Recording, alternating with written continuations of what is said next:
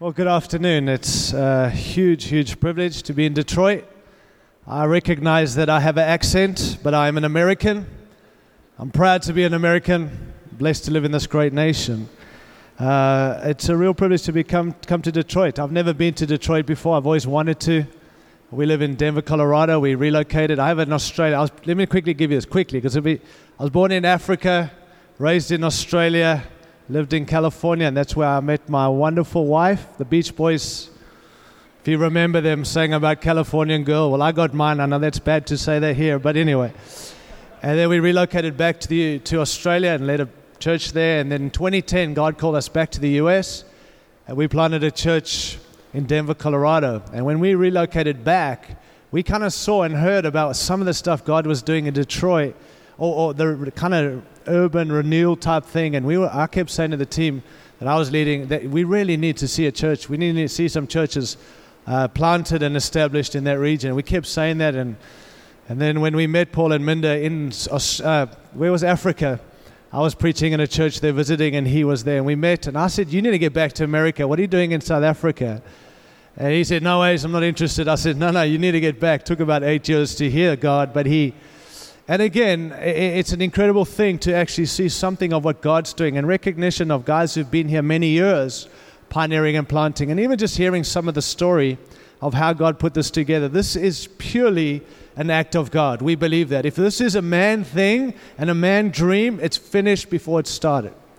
And I'm not saying that sarcastically. That's the fact. You should not be part of what man's doing, because God's not watching over man's doing. God's watching over what God's doing. And so we do believe this is a God thing, how God's orchestrated, and the goodness and the open-handedness of some leaders and generosity to say, come, we want to back what God's doing.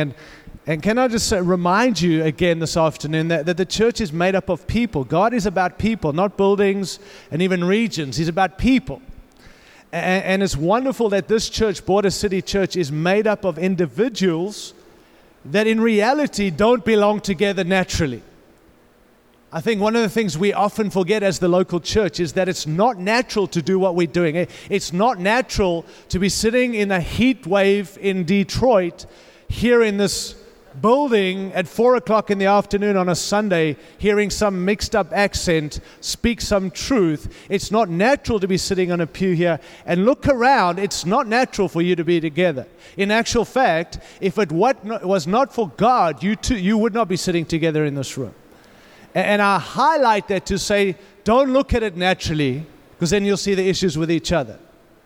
But see that God has handpicked. Isaiah 41 speaks about the poor and the needy search for water, but there is none. But I, the God of Israel, will not forsake them. And it says that I'll send, where there is desert, I'll put pools of living water and springs. This is a miraculous thing that God says He's going to do in response to the cry of His people. And I believe that's part of what Border City Church is about. And then he goes on and he says, and I'll put the cedar and the acacia and the myrtle and the olive and the junipers in the wasteland. And he I don't understand all that. Forgive me, I probably should. But what I know is that all those trees, shrubs, and bushes don't all belong in the desert, and they don't all belong together. But because God puts them together in the desert, it goes on and says that people may see, may understand, and consider that the hand of the Lord has done this. In other words, God wants to do something supernatural. It is supernatural how you ended up here. And I trust you'll understand, because of the purpose and plan of God, you'll work your stuff out. You won't see it as natural. And it's not to bring glory to a team or to a man or to a movement. It's to bring glory to God, so people know that God is real, God is alive, God is doing what God said He was going to do with all sorts of people who make up this incredible kingdom of God. And so we rejoice with you and we say, well done. In early days, and we know what it's like to church plant and pioneer. And I want to just tell you, there's nothing exciting about digging down. No one gets excited except the builders who build houses. They'll tell you. The rest of us who don't build, there's nothing exciting about what goes down. There's nothing exciting about foundations. We want to see what goes up. When you buy a house, if you build a house and you pay the builder to build, and they take all your money and they build down, and you keep going to look at this house that's supposed to be being built, and every time you go there, you're not seeing any progress.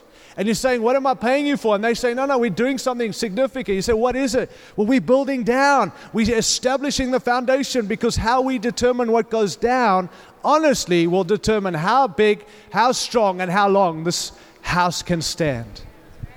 And I think often when we come together like this, we're like, come on, it's got to happen quicker. Why is it taking so long? Should be bigger, should be better, should be more beautiful, or whatever else you want it to be. Should be more me's, more us. I'm telling you this afternoon that God is causing some things to go down so this church can stay. And I believe if this, please hear my heart, if this was birthed by God, then this church should not end until Jesus Christ comes back.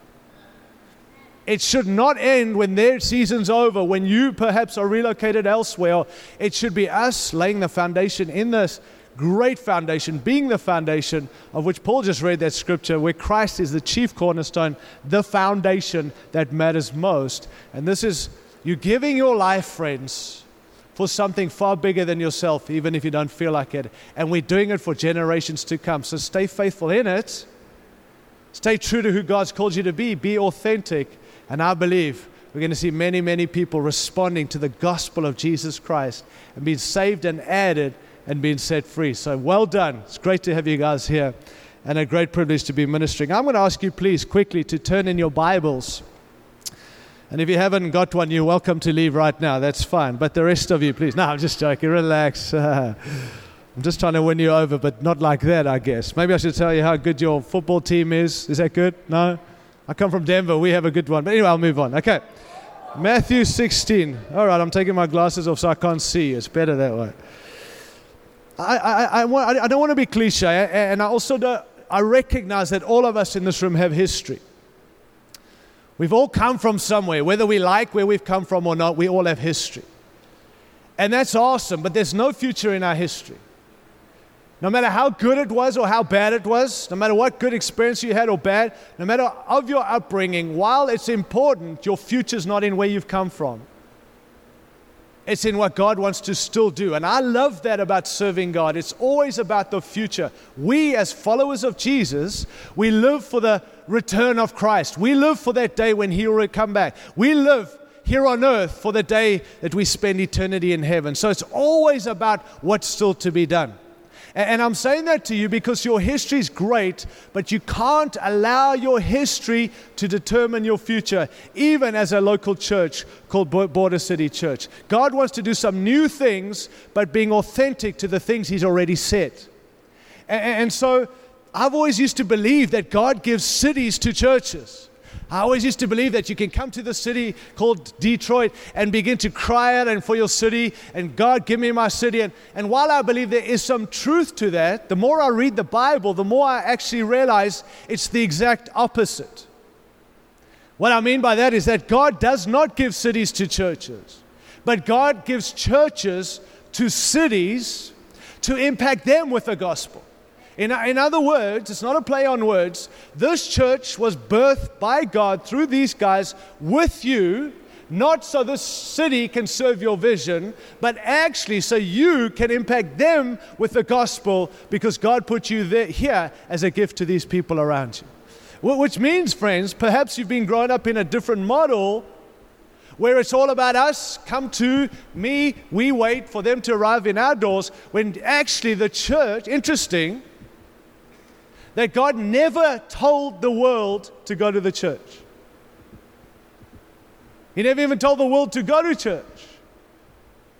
But He did tell the church to go to the world. And so that's not underplaying what's happening here this afternoon, but this is not church. We are the church.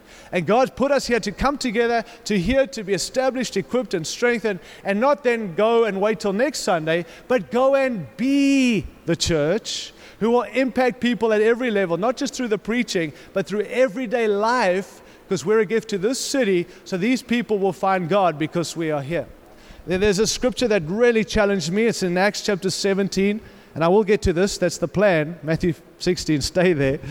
But in Acts chapter 17, Paul, the great apostle, who, while he was great, was just a man. Maybe I can get in trouble for a moment and just say he was a man.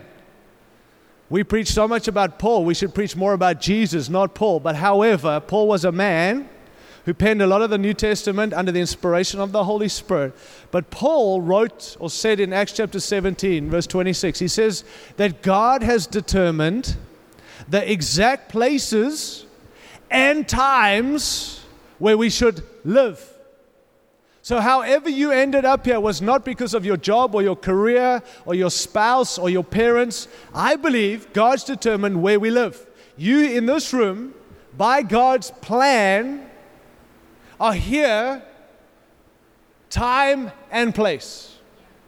With all the issues we face in our nation, and with all the uncertainty, and with all the political agendas and all the stuff coming at us, perhaps you want to escape this place, but God put you here in this place, in this time, and He did it for a reason.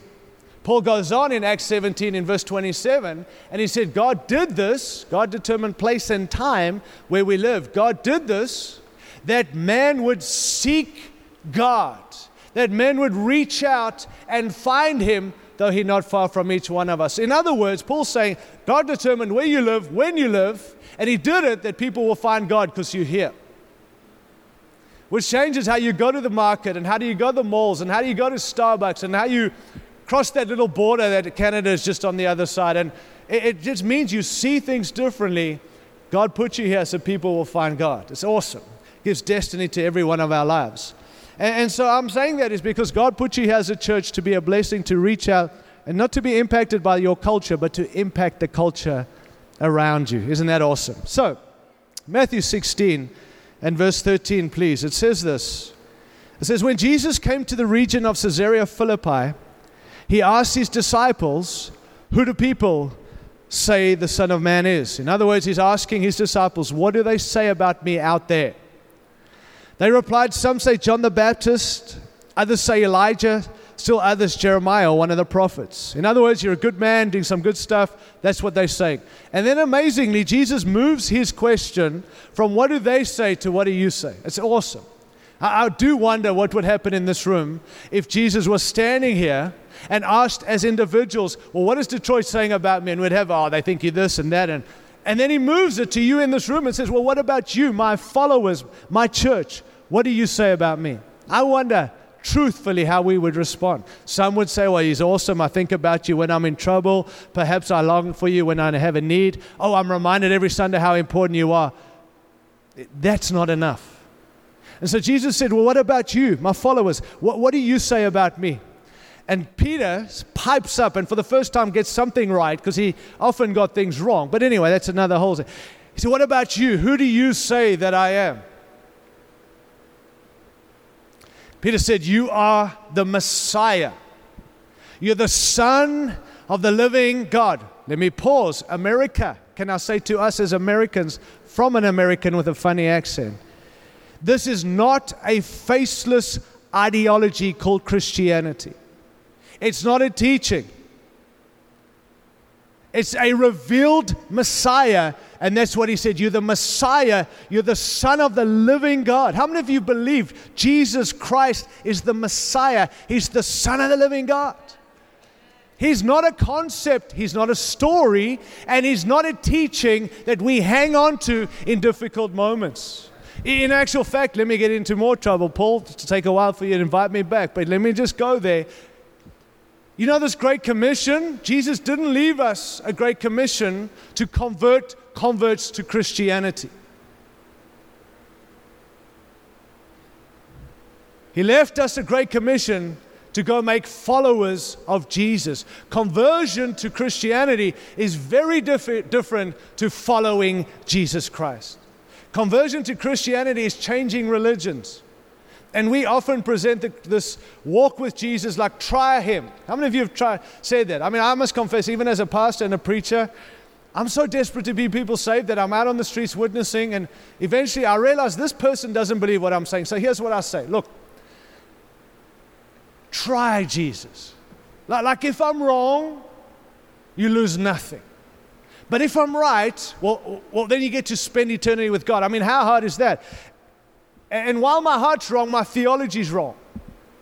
Can you imagine Jesus walking around saying, look, I know you guys don't believe in me. I get this, and I can see the disconnect, but here's what I'm suggesting. Try me. And if I'm wrong, so what? If I'm right, well. Jesus actually said, if you're not willing to acknowledge me, you're not worthy of me. Now you say that's harsh. No, that's a difference between Christianity and some belief. Change your belief system to follow me. It's changing to a master.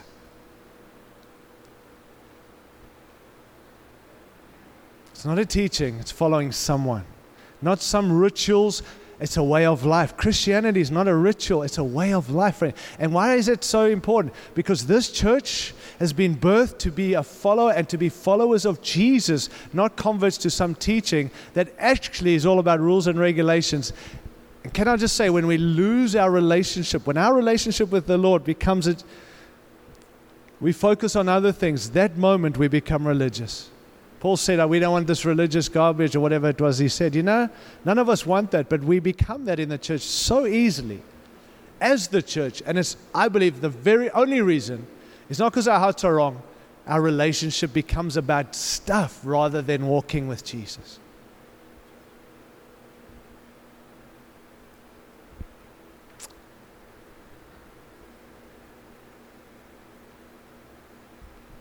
You see, the following Christ and the will of God is not a random roadmap that we pick and choose scriptures to trust we're biblical, which a lot of people try to do. When you follow Jesus, He reveals to you through His Word. So the will of God is actually a relationship, not a random roadmap. It's the ability to walk with Jesus and to hear Him and contend for your revelation with Him. All right, so we can carry on. In verse 17, so He said, you're the Christ, you're the Messiah, you're the Son of the living God. And Jesus looked at Peter and said, blessed are you, Simon, son of Jonah. You're blessed by the revelation you have of me, not because of the car you drive or the wife you have or the husband you have. Those are all blessings, or the church you're a part of. You're blessed by your revelation of me. How many of you believe? You put your hand up earlier about Jesus being the Messiah. Put your hand up if you believe that. According to Jesus, you're blessed because of that revelation. And then He said, and you are Peter, and on this rock, blessed are you, Simon, son of Jonah, for this was not revealed to you, man. Man didn't give you this. God revealed this to you. Isn't that awesome? God, I still believe, is in the business of revealing Christ to the church, not just to the world, to the church, because whatever we obsess over, the world sees in us. So it's not about just people seeing Christ, it's about the church staying enamored with Jesus Christ. That's the mandate here, and we get enamored with mission and church and ministry, and those are good things, but they can take the place of Christ. I marvel if any of you have seen that picture of Leonardo da Vinci's picture. It's a great illustration of the Last Supper. And I'm not in any way creative or an artist, but they tell me, I don't know who it is, but they say that Leonardo da Vinci, it's like the crown of his creation, of all his paintings, is this Last Supper. And they say before he went public, it took him 3.5 years to paint this amazing picture. Before he went public with it, it says that he invited a few of his friends just to come and check out this painting. And it says they all arrived, and there were 3 or 4 of them, and they were wow and looking at it. But one of the guys kept obsessing over the cup in the hand of Jesus. And they kept saying how beautiful this cup is, and wow, that is so attractive, that eventually Leonardo da Vinci took his paintbrush and he painted over the cup. And his friend said to him, what did you do that for? And he said, nothing should ever distract from the figure of Christ. And if you look at that painting today, the hands of Jesus are empty. But the original had something that was so attractive, it took away from the very reason the cup was being held. And can I suggest in the local church, we as the church get so busy with good stuff and even begin to take the stuff that in the hand. But this church has a mandate under God to stay the course and make sure Jesus Christ as this person, as the King of Kings, seated in the highest place. That revelation has to be the revelation you contend for, and not let anything or anyone else get in the way of that truth, because that's what Detroit needs, is the revelation of Christ. Not just a great church, Jesus Christ, who He is and what it is He's done. Can you say amen to that? So there is what Jesus is saying. Now that you know what's interesting? He said, now that you know who I am. See, we all as the church want to know who we are. We go to conferences that tell us what we are and how God loves us, and He does. But Jesus never told him who they are until they had told him who He was. And now that you know who I am, Jesus says to Peter, let me tell you who you are. And for the first time in history, Jesus begins to determine and to display and to talk about and describe this church that He's building. He never mentioned the church until they recognized who He was. Why, friends? Because that's the foundation of a church that will storm the gates of hell, not hang in there, hang together, and long for the return of Jesus. Are you with me? Are you understanding my accent? Is it okay? See, this church is not a good idea. It's not a man idea. It's God's only plan. The church is not plan B. I listen to some theologies out there, maybe even you've heard some of them, of plan A was Israel, didn't work, so God chose plan B, which is us. Well, can I say, if plan A didn't work, plan B is probably not going to work either, and I can't give my life to something that's not going to work. God always wanted a peculiar people for Himself, and He always wanted a bride for His Son. So this thing you and I are and are doing is not plan B. It's guaranteed to work because God doesn't have another plan. And even when we get in the way and mess it up, and we've had the bad stories of the church, God's not looking for plan B. Here we are. Plan A, stay the course through the church. Ephesians 3:10, the manifold wisdom of God will be made known. There is no other way but through the church. The church being the church for the glory of God. When we read on, He says, I'll give you the keys of the kingdom. Friends, not some concept of church, not the keys to the kingdom. Jesus is the keys into the kingdom. What He gives you and I is the keys of the kingdom, which I believe what He's saying is, you guys, as the church, you get to administrate something of His kingdom here on earth. I wouldn't trust me with the keys of this church building, let alone with the keys of the kingdom. But He says, my church. So I don't want to lose you here this afternoon, but I don't believe the church is the kingdom of God. I believe the church is in the kingdom, and I believe the kingdom is in the church, but the church is not the kingdom. The church is the agency through which the kingdom comes. In other words, we can't be about the church. We got to, as the church, be about the kingdom of God. Am I losing you? I hope not. Does that understand? This church is not here for this church. This church is here to advance the kingdom of impacting, increasing, and influence the world around us. You're the agency through which His kingdom comes, and He's entrusted us with those keys. It's awesome to know that I've been entrusted, you've been entrusted with the administrating God's kingdom here on earth. Not the preacher, the pastor, God's people. It's the plan of God, the purpose of God. It's powerful. A.W. Tozer said that a scared world needs a fearless church. Well, we're living in a world that's very scared. Our nation's scared. You know what we need? A fearless church. Not a church hanging in and hoping God take us, escape us, get us out of here, but a church that is thriving. And listen, guys, not surviving the culture, transforming the culture. I know the challenges. I'm raising teenagers in today's world, and it's difficult and it's fearful. But I cannot find a biblical backing for me to help my children survive the culture. I can only find that the Holy Spirit has come to help us transform the culture, not survive it. And the same as the local church. A lot of the local church today is discipling on how to get my people to survive the culture. Stay away from the world. Don't mix with the world. Don't get imitated. Just hang in there. Jesus is coming back. No, sir. No, ma'am. Jesus put you here to impact and transform them so you can reach them so Jesus Christ can come back. We have our challenges, but we've been empowered by the Holy Spirit, and we've been put here to impact them for the King and for the kingdom.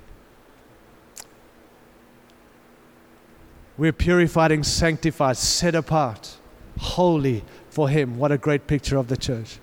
So just in the few moments I have left before we're going to kind of just lay hands and pray over these guys, I want to just highlight this dream for a moment. Would you dream? And we have dreamed already. Just dream with me for a moment. I dream of a church. I'm just going to highlight some things, and I'm not going to be able to teach on them. Just highlight and throw them out and maybe give you some scripture to go read, because what I'm dreaming is not my dream. It's God's dream for His church.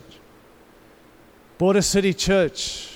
I dream of a church, number one, captivated by Jesus. Not a concept, not a theology or even a theory, a revelation of who Jesus Christ is daily. See, I'm challenged when I read John chapter 1. And John is a man who had this incredible relationship, but John the Baptist, he's talking about Jesus. And then John writes, and he says this, not John the Baptist, John. And he writes this, and he says this in John 1. He has this testimony about Jesus. Behold the Lamb who takes away, look, the Lamb who takes away the sin of the world. And he begins to describe who Jesus is and what the promise of the Holy Spirit coming on Jesus. And he says, this is the one I testify I have seen, which is radical statements he makes. But then, I think it's about verse 35. It says, the next day, please don't miss this. Listen to this. I've read this so many times, and suddenly it hit me. In John chapter 1, verse 35, it says, the next day, John was hanging out with his two disciples. They were not Jesus' disciples, they were John's. And so he's hanging out with his two disciples, and again, Jesus walks by. And it says, behold, or look, the Lamb who takes away the sin of the world. Now, this is interesting.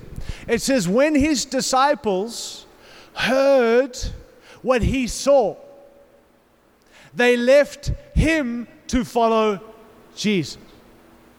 And I read that and I thought, that's got to be the testimony of the church. That our understanding and our revelation of Christ is so real. May I suggest, so current. That when people hear us describe Jesus, they don't see what we see. They hear what we see, and they leave us to follow Christ. That's Border City's mandate, that people hear your testimony and follow Jesus Christ. See, God can trust you with the city and the nations of the world if you're trustworthy with the revelation of Jesus Christ. I've had God tell me that, and not audibly, but certainly from Scripture. If you're faithful with the revelation of my Son, I can trust you with the nations of the world. Because who will get the glory? Follow Christ when you hear my testimony. That's going to be the lifeline for Border City Church. Not your ministries, your revelation of Jesus. Are you there? I've been married to my wonderful wife for some years now, 18 or 19 years, and how many of you know I wouldn't have a good marriage with her if every time we talked about our marriage, we went back to our wedding photos. And I would say, gee, baby, you were so beautiful 19 years ago, and gee, you were so much thinner and younger, and how many of you know that's not going to be a great marriage? Why? Because this is where most of us forget that a wedding is a ceremony, it's not the marriage. I'm amazed how we focus on the wedding and then we forget actually the next morning, well, not even the next morning, as you say, I do, you now have a journey from an event that's going to be forever.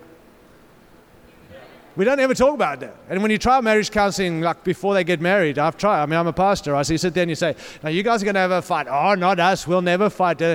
On their honeymoon, I'm fighting. What did you say we're supposed to do? Why? Because can't see it, but it's reality. Now, why is that important? Because I think a lot of us, when it comes to a testimony, we talk about where we got in. Oh, yes, Tyron, I got saved in 1972. Praise God. But He don't want to know where you got in. He wants to know where you are today. And if it's based on 1972, you have no current testimony, and there's nothing attractive about your walk with Jesus because it's not current. And with all due respect, people are not going to follow Jesus based on what happened in 1972. That was the event. Now we have the journey of walking with Jesus. And Paul, this great testimony, him Paul, but Paul the Apostle, had radical encounters. We all know in Acts chapter 9, Paul had this encounter with Christ on the road to Damascus. He encounters Jesus, he's blinded for 3 days, and he gets saved there. You know the story, I trust. Go read in Acts 9. But amazing, after that, Paul keeps saying, I want to know Christ. Philippians 3:10. I want to know Christ. I want to stop Paul and say, Paul, you know Him. What's your problem, dude? You got radically saved, and you had this encounter, and I wish I had an encounter like that. But he didn't stay where he got in. And that word know in Philippians 3:10, I want to know Christ. Can I just say, guys, that word know is not some intellectual word. I have thoughts of Him when I hit the wall and I need to think on heavenly things. That word know is from the Greek word gnoskos, which speaks of intimacy, experientially, and personal. In actual fact, the Old Testament, the Hebrew word for that same word is in Genesis 4, verse 1. Don't let me lose you. Just think us through. Genesis 4, verse 1. Moses writes, and he says, and Adam knew Eve, and she conceived and had a son named Cain. How many of you know he didn't think about Eve and she fell pregnant? I'm not being rude. This is biblical, and I know there are children in the room. The point being, there was intimate. He had intimacy. Yada, which is the Hebrew word for the Greek word gnoskos. He had intimacy with her, and she conceived and had it. That's the words Paul's saying when I, as a man, want to know Jesus. I wonder if that's true for you and I this afternoon in this room. You've got to contend for this revelation, friends. We've got to stay the course, captivated by Christ, obsessed with Jesus, talking more about Jesus than this church, than ministry, than Detroit, than the mission. Jesus Christ and the revelation of Christ, that matters most. Contend. I dream of a church captivated by Jesus. He's the head of your church, and a body without a head is a corpse. That's why I think a lot of the church is dead. We've lost our head. He's the heart of this church. And He's the hope, not just for the world, He's the hope for this church. I dream secondly, and I have to land. 10 points, you wonder. I've got a plane to catch too, so relax. I dream of a church captivated by Jesus. Honestly, friends, secondly, forgive me, but I have to bring this in. A church that is committed to the Word of God. You have a safety mechanism here in this church to not do what Paul tells you to do, but to do what God tells you to do. And Paul has a recommendation, a responsibility and Minda, as servants of God, to present to you the expectations that God has. And if they're not in the Bible, I want to tell you, you're not obliged to do that. He doesn't have to come up with it, and you don't have to listen to it. You just have to read the scriptures together. It's not undermining His role, just means God is watching over His word to see His word fulfilled. There's a challenge for us in our culture today, is that a lot of what Scripture speaks challenges our culture. And for too long, the church is taking its agenda from the culture rather than the Word of God. And while our hearts are good, we're selling out on the call of God because we're not sticking to the Word of God. And there's a scripture, Psalm 119, verse 89, and this is what it says. Your word is eternal. It stands firm in the heavens. Can I say, if it's settled and standing firm forever in heaven, then it's settled here on earth forever. So the Word of God still governs the body of Christ, even if it doesn't match up with our lives. The problem with the Word of God is that we like it to be a lens, but it's a mirror first, right? Mirror. How do you Americans? I'm trying to sound like you, but that's what happens when I try. But it's a mirror first, friends, and we love to tell the people what the Bible says, but we actually have to live it first. I like the lens. Look what the Bible says, go do it, but I don't like it telling me my faults. But it's there to show us. And forgive me if this sounds rude or crude. If I have this big pimple on my nose or big zit, I'd like to know. Not by you telling me, by me seeing it in the mirror. And I can deal with it while I can have it. You there? It's the same as the Word of God. We might not like what we see, but we can fix it before we go and tell others they got pimples all over themselves. And that's where the church has, I think, gone wrong. We're quick at telling everyone else what the Bible says, but we're not willing to adjust it. So can I say, learn the Bible, read the Bible, meditate on the Bible, and wherever the Bible doesn't line up with your life, are you ready? Your life dies to the Bible, not the Bible dies to your life. Legalism. No. Freedom. The Word of God is true. Read Psalm 19, your word is, it talks about the Word of God being this wonderful, like honey on my lips, more precious than gold. It's perfect. It's been radiant. It's all the stuff we long for, the Word of God brings if we see it as the Word of God. Stay true to the Word of God, friends. I believe God is watching over His Word. You know, the problem is this. When we abandon truth, and we begin to adjust doctrine, please hear, the ultimate desire is that we do not get a liberal Christianity. We get a whole new religion that is perverted by man, and unfortunately, the ultimate desire of it is to downplay the supremacy of Christ and the authority of the Godhead. And any time that's destroyed, the church has no future. So it's not so we can be more liberals, actually so we can lose our authority in Jesus Christ. And I've seen it even in our great nation. When we begin to erode the word and change it, we've lost our authority because it's not about the supremacy of Christ. Jesus is an optional extra, even for salvation today. And that's insane when we understand truth. Are you okay? Word of God is awesome. Praise God for it. Quickly, thirdly, a church convicted and empowered by the Holy Spirit. Whoa, did he say that Holy Spirit stuff? Yeah. Why? Because we just said the Bible's our mandate, right? Now, I recognize, friends, that all of us have history, and some of us are so afraid of the Holy Spirit stuff because we've all had abuse, including me, that it's almost like we just will bury our heads. We know it's there, but we're not going to go there because it's kind of weird. And I understand it, but let me just tell you this. You cannot fulfill the call of God if you're not willing to walk in the power He's given us to do that which He's called us to do. You know, the worst thing we can do with power, are you ready, is to pretend we don't have it. I often get asked, Tyron, what's more important, the Word or the Spirit? I mean, how do we get to this debate when it's not in Scripture and Jesus was all Word and Spirit? What's more important? So I kind of travel and I'm like, how do I answer that? Then I realize I get on airplanes a lot. I spend a lot of time on airplanes. And I'll say to them, if you can answer this question, I'll answer this question to you. What's more important on an airplane, the left wing or the right wing? Now, if you don't know, airplane needs two wings to fly, so they're actually equal in importance. Well, that's the same when it comes to the Holy Spirit, the Word and Spirit. And I think where we have gone wrong, I think this is, Detroit, 2 Corinthians 3:17, that the Spirit of Detroit, they showed me that. Can you believe how profound that is? What happened? And what that says is, now the Lord is the Spirit.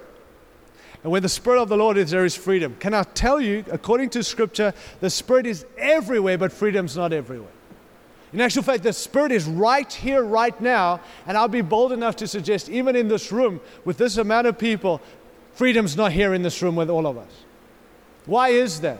Because I don't believe that is what that Scripture is saying. It's not saying wherever the Spirit is, there's freedom. It's speaking in a context of the Lord is the Spirit. And I believe what it's actually saying is, now the Lord is the Spirit, and where the Spirit is Lord, there is freedom. In other words, when we yield to the Spirit as Lord, that's when we find freedom. Does that make sense? Which then tells us that the Holy Spirit is not some optional extra as a blessing from God for deluxe Christians. The Holy Spirit is God. Therefore, He's not an optional extra if He's God. I think we've got to stick to the Word of God. We've got to preach what the Bible says. And actually, this church cannot impact this region. Fleshly, yes. Spiritually, no. You can do nothing more than the government's doing, with all due respect, if you're not doing it empowered by the Holy Spirit. Flesh, even good flesh, will always give birth to flesh. Spirit gives birth to spirit. And we've been empowered by the Holy Spirit. We need to yield to Him. And can I say, we don't need the Holy Spirit to come again? A.W. Tozer said, if God was to remove the Holy Spirit from the world today, 95% of what the church is doing would carry on and not even know the difference, which is tragic. But even more tragic, he went on and said, but if God was to remove the Holy Spirit from the early church, the majority of what they're doing would stop and everyone would know the difference. Wow. We don't need the Holy Spirit to come. Guys, I'm not stepping on your toes. I'm going to cause a lot of problems for Paul. Go see him. He'll tell you. Here's what I want to say. We don't even need another Pentecost. Why? Because it happened. Do you believe it happened? If you don't, then you can't believe you're saved either, because it's all in the Bible, same Bible. So Jesus promised, you will receive power when the Holy Spirit comes. Acts chapter 1, verse 8. And you'll be. Isn't that awesome? When the Holy Spirit comes, He's going to... So witnessing will not be a duty. It's actually going to be your identity. You will be my witnesses when you're empowered by the Holy Spirit. And where? Jerusalem, Judea, Samaria, and the uttermost parts of the earth. So in Acts chapter 2, while they were worshiping Pentecost, the Holy Spirit came, and not tongues of fire, what seemed to be tongues of fire, and they began, and they all sang and spoke in different, and empowered. The church was empowered. The Holy Spirit was birthing the church, and from there, the region was different because of what happened in that moment. It happened, and it's never not happened. And God didn't say, oh, gee, it didn't work. Let me hold him back now, take the Holy Spirit back, and look for another generation. The same Holy Spirit who empowered the early church, friends, is the same Holy Spirit you and I have right here, right now. What we need to do is acknowledge him, open our lives to him, and allow him to be God again and to transform us so we can reach out and touch people. Because you can't show people Jesus is alive if he's not alive in us by his Spirit.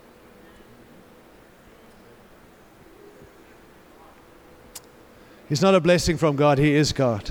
Early church didn't have big budgets, good news. Early church didn't even have approval from the government, it's amazing. If only the government would be on our side, we could get a whole lot done. We'll read the book of Acts. It would help, but they had none of that. They were in prison, killed and beaten for what they were doing for the king.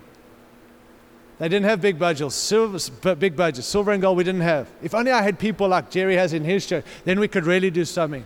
Or the early church, then we could really do something. You know, the early church, impure members, motives were wrong in half the church. People they had just like us. But you know what they had? They had power. That's why they did what they did. Do you know that? We have that same power. We can do what God called them to do if we would lean more on God to do what God said he would do. Amen, yeah? A church is compassionate. I'm just going to say them from memory. Compassionate. See, I've been in your city for a few days. This is a great city, but it's a broken people. I want to tell you what, that God can't send people to people who are religious. We who are religious here this afternoon, can I suggest, need to repent of our perfection and get back to understanding who we are because of who Christ is. A people who are compassionate are challenged by Matthew 13. It's the parable of the kingdom, and it's talking about fishing. And I don't like fishing. I like to eat fish, but I don't like to fish. If you like fishing, then you're boring. That's all I can say. But the reason I don't like fishing, because it's very boring. All right. Sorry, I just offended some of you fishermen. But they tell me that when you go fishing, you use a fishing pole, and with the pole, you use certain bait to catch certain fish. Is that true? Well, that's great, because that's fishing with a pole. The kingdom's about catching fish with a net, which means you catch fish you don't want. A pole you choose, a net you catch all kinds of fish. Jesus says the kingdom is like a net that catches all kinds of fish. And then it goes on and says, and at the end of the day, end of the age, the angels will separate between the good fish and the bad fish. Are you there? So if you're an angel in this room, please put your hand up. And if your husband calls you an angel, you're not really one. But the point I'm making is there are not angels, they might be, but we're not angels. So we don't have the right to choose who's in and who's out.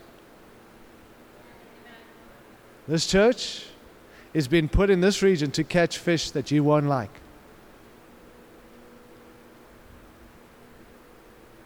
But we need to celebrate broken people. You know why? You know what the problem with broken people? You ready? They arrive broken. And it's our role in God to bring into a place of healing and restoration. And that's one of the reasons this church has been put here. And if you don't have a heart of compassion, even healing, signs, wonders, and miracles. Oh, if only we could have those signs so people could see Jesus. You know, Jesus never healed people for a result. He healed them out of compassion. Had compassion on them, and he healed them on their compassion, on his compassion. I want to just say the stuff God wants to do is based on compassion here. Anyway, I have to land this with the joy and privilege of laying hands on these wonderful people. And so I think what you need to know is these guys have led a church before, if you didn't know that. And I had actually had the privilege of doing the handover when they handed over their church to, and that's just amazing too, in South Africa. And but they've been ordained to that already. But this afternoon, we're not ordaining them. We're just going to induct them officially into their role they've been carrying anyway with this church. But we do believe in this. It's biblical. It's right. And for God to release some things into them for the season, for what is, make it more official. And it's a real privilege to have Jerry and Joy just here with us to join in, and so they're going to join in with us. All right, so please hang in there. There's a few more moments together, but Paul and Minda, please come out here, would you mind? And also, please, Jerry and Joy, it'd be great to have you. My wife too, Nicole, obviously. You know, this kind of church that I've tried to describe quickly, this dream, can I say this?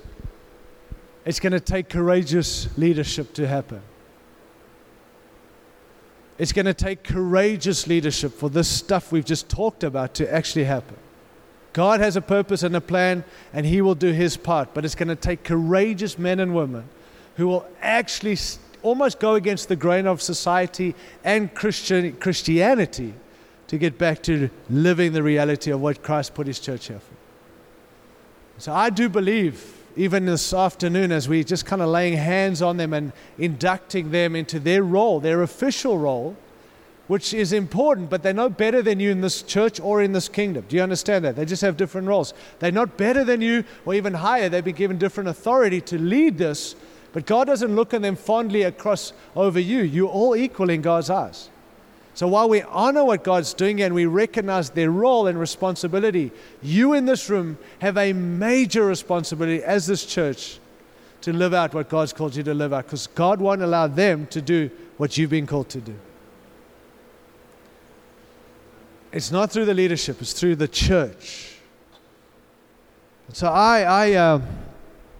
we're going to just lay hands and induct this wonderful, wonderful couple onto their official leadership position. And I want to just maybe highlight a few things, and then I'm sure if you guys have anything, please feel free to share. As long as it's like doesn't say all the stuff I said was wrong, I'm happy with none. No, I'm joking. You have freedom for that too. But I just maybe can highlight for you guys, which I know you know well, and sorry I got my back to you, but I'm not sure how else to stand here. But I do believe that as leaders, we got this incredible privilege and responsibility. Eldering, pastoring it's a magnificent call. It's a high and holy calling. I don't believe man chooses elders. God calls them. Called of God to lead His people. It's a huge trust. It's a privilege and trust. And too much has been given. The Bible speaks about much is required. And it's not more on you. It's understand the magnitude of this role and responsibility. I believe it's exciting. It's an exciting, you know that, and even church planting and what you're doing here, incredibly exciting. But it's to see people loved and cared for, and also to see potential being fulfilled. But to know, as I said, much has been given, much is required. I believe it involves local church responsibilities. I think elders or pastors have three major responsibilities. You've heard me teach on this much. It's from Scripture, but just for your guys, the first thing is to, number one, guard the gospel of the kingdom. In a sense, the stuff we've preached this afternoon is that. To guard the gospel. In other words, please God, not please man. Please God first. Guard this gospel of the kingdom. The message of Christ, the ministry of the Holy Spirit, the mission and the mandate of outward focus in nations and regions. That's number one responsibility. I think secondly is to God, be shepherds. And I just want to just remind you in 1 Peter chapter 5, which I'd like to have read, but we haven't got time. But Peter writes as a fellow elder. It's always good hearing from someone who's doing it rather than some expert who's done nothing. But he writes as a fellow, and he says, be shepherds of God's flock. Amazing interplay of words. Shepherds of His flock. So you have a job, but they're His people. It's radical. Be shepherds of God's flock that are under your care. How does that work? I don't know, but that's what he said. So His people, your care. Not lording it over them, but being examples to these people. It's right.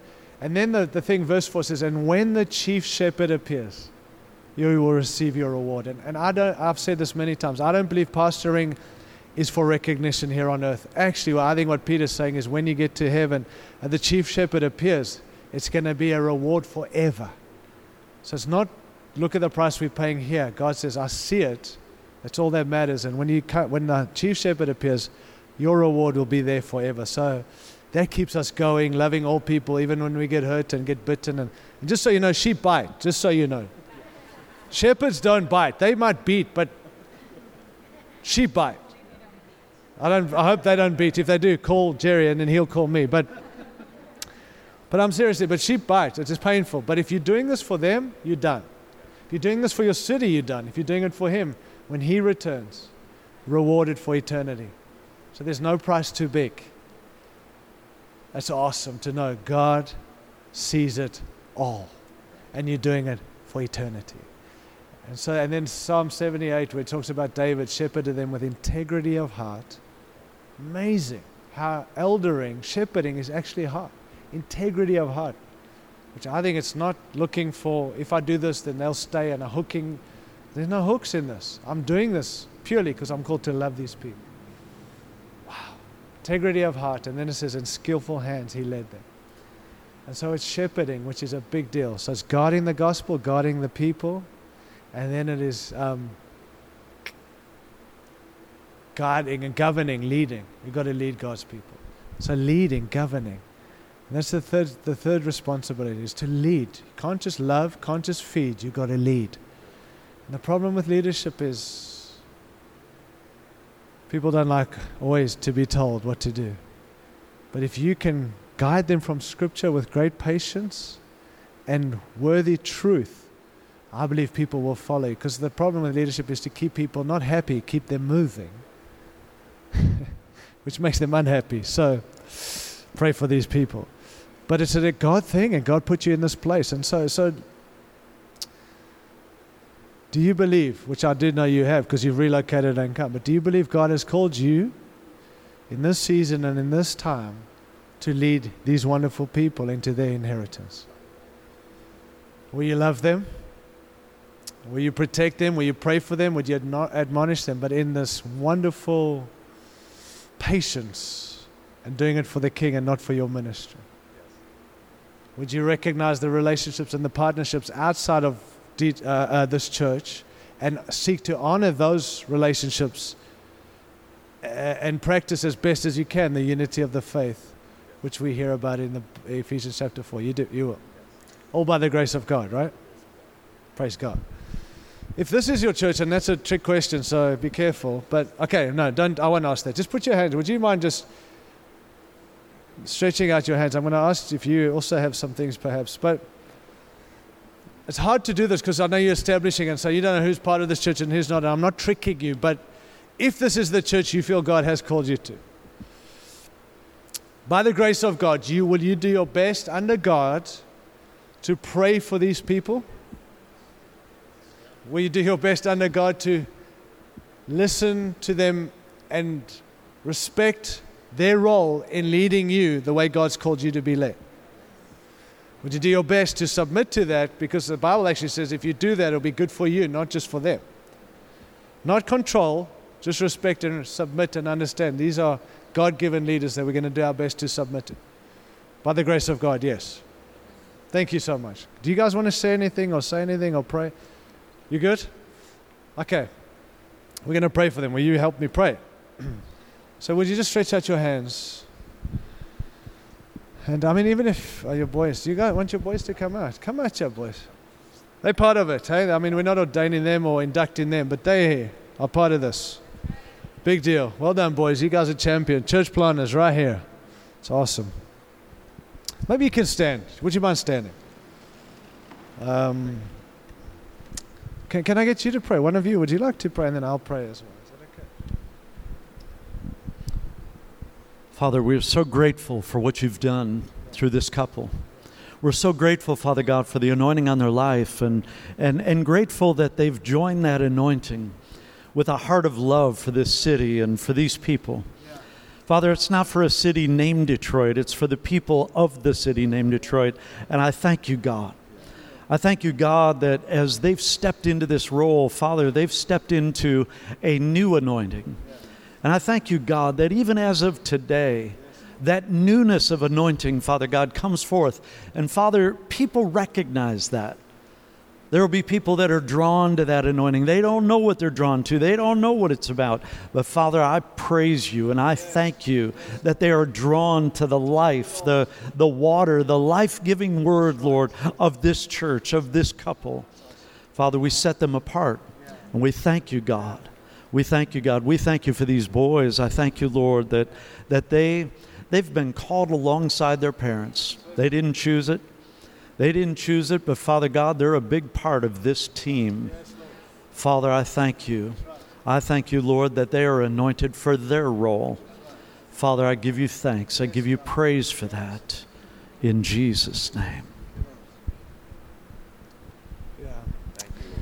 I know that Isaiah 61 has been a big kind of truth for you as a church, but I've been drawn to this Isaiah 58, which is obviously, the context is true fasting, and I'm not going to talk about fasting, but there's something in there that says this, and I feel like it's God's promise to you, has been and will be for you as a church, or you as a family, but it's also for you as a church. Isaiah 58 verse 11 says, "The Lord will guide you always, and He will satisfy your needs in the sun-scorched land. He will strengthen your frame." And I love this. You will be like a well-watered garden. You won't be, you'll be like one. Well-watered garden. Like a spring whose waters never fail. The Lord says your people will rebuild the ancient ruins and will raise up the old age foundations. And then He says this, you will be called repairer of broken walls, restorer of streets with dwellings. And I think to be called that means you've got to be that. He's not calling you that to have suggestions. That's the call. Repairer of broken walls, restorer of streets with dwellings. And while we know that this is a broken down city and that it's gotten, while God's restoring a lot in that, it's not about the building, obviously, it's about the people. And this church has been birthed here alongside all these other churches to be repairers and restorers, to bring dignity and restoration to God's people and to a region and to a place. And He's handpicked you, and while He's been preparing you, He's been preparing people. And there's this hand-in-glove connection. While you don't naturally belong, as we've said, but supernaturally done for the display of the Lord's splendor. May God give you wisdom and grace and courage to be authentic, to stay true to what He said to you, not what other churches are doing, what this church has been called to do. Not to compare and compete, to celebrate what God does elsewhere, but to be authentic, because what you bring is what's also needed to not just bring another church, more of what's missing to bring rebuilding and restoration. And so again, I know that Jerry's praying. Can we just put our hand, baby, have you got, this is, Father, in the name of Jesus, we thank you for this amazing couple, certainly servants of Christ, lovers of Jesus, responders to your great call, said yes to go to Africa and yes to get back to America. We know that you pick people, you chose. They did not choose you, you chose them. We thank you for their faithfulness. We thank you that they have done things and they've led before, and we're grateful for their experience, grateful for the things they've had and done. But Lord, I pray even today as we lay hands, we pray for fresh anointing, a new anointing for a different task. Not a task of old, but a task to be done into this future. New eyes to see what you're doing, ability to say what you want to be said, that would connect with this context, that would connect with this culture and the culture you're building here. I pray fresh anointing. Lord, even now, would you fan into flame the things that have laid dormant for the season, and as we lay hands on them and release them and induct them and commission them to your call. We believe all we're doing this afternoon has already been done in heaven, and we're just echoing what heaven's done already. And so we don't take this moment lightly. We know that you're releasing things in. Give them now, we ask. Fill them afresh. Courage to not back off, to not be loud, but to be firm and convinced. Ability to see you in things, to know they dig in deep, that they laying foundation. Let them not take shortcuts in this season. Help them to stay the course. Guide them, our great Jehovah. Guide them. You'll guide them and they'll be like a well-watered garden. That's the promise. And we say, Lord, whatever is needed in this time now, we pray your blessing over this marriage. Lord, will you strengthen their marriage? Lord, would you give grace that is way above what they need, Lord, more than enough. Your grace is more than enough in this context. Breakthroughs, people alongside them. I pray for this church to gather alongside them to serve your purpose, not your purpose. Strengthen this team, these kids, these boys. Bless them. When they've given up, would you give them more than what they gave up, we pray. Would you show them your goodness and your faithfulness in all of this, we pray. We commission them this afternoon to your purpose, your call, your plan. We thank you for them. We say use them mightily in this time, in this season. And let this Border City Church be a huge church of impact for the King and for the kingdom. Lord, we ask for kingdom breakthroughs and for advancement and for impact and for increase and to influence. Speed up the process and use them for your purpose, we ask, for your glory, for your fame, because Jesus, it's all about you. In Jesus' name, amen.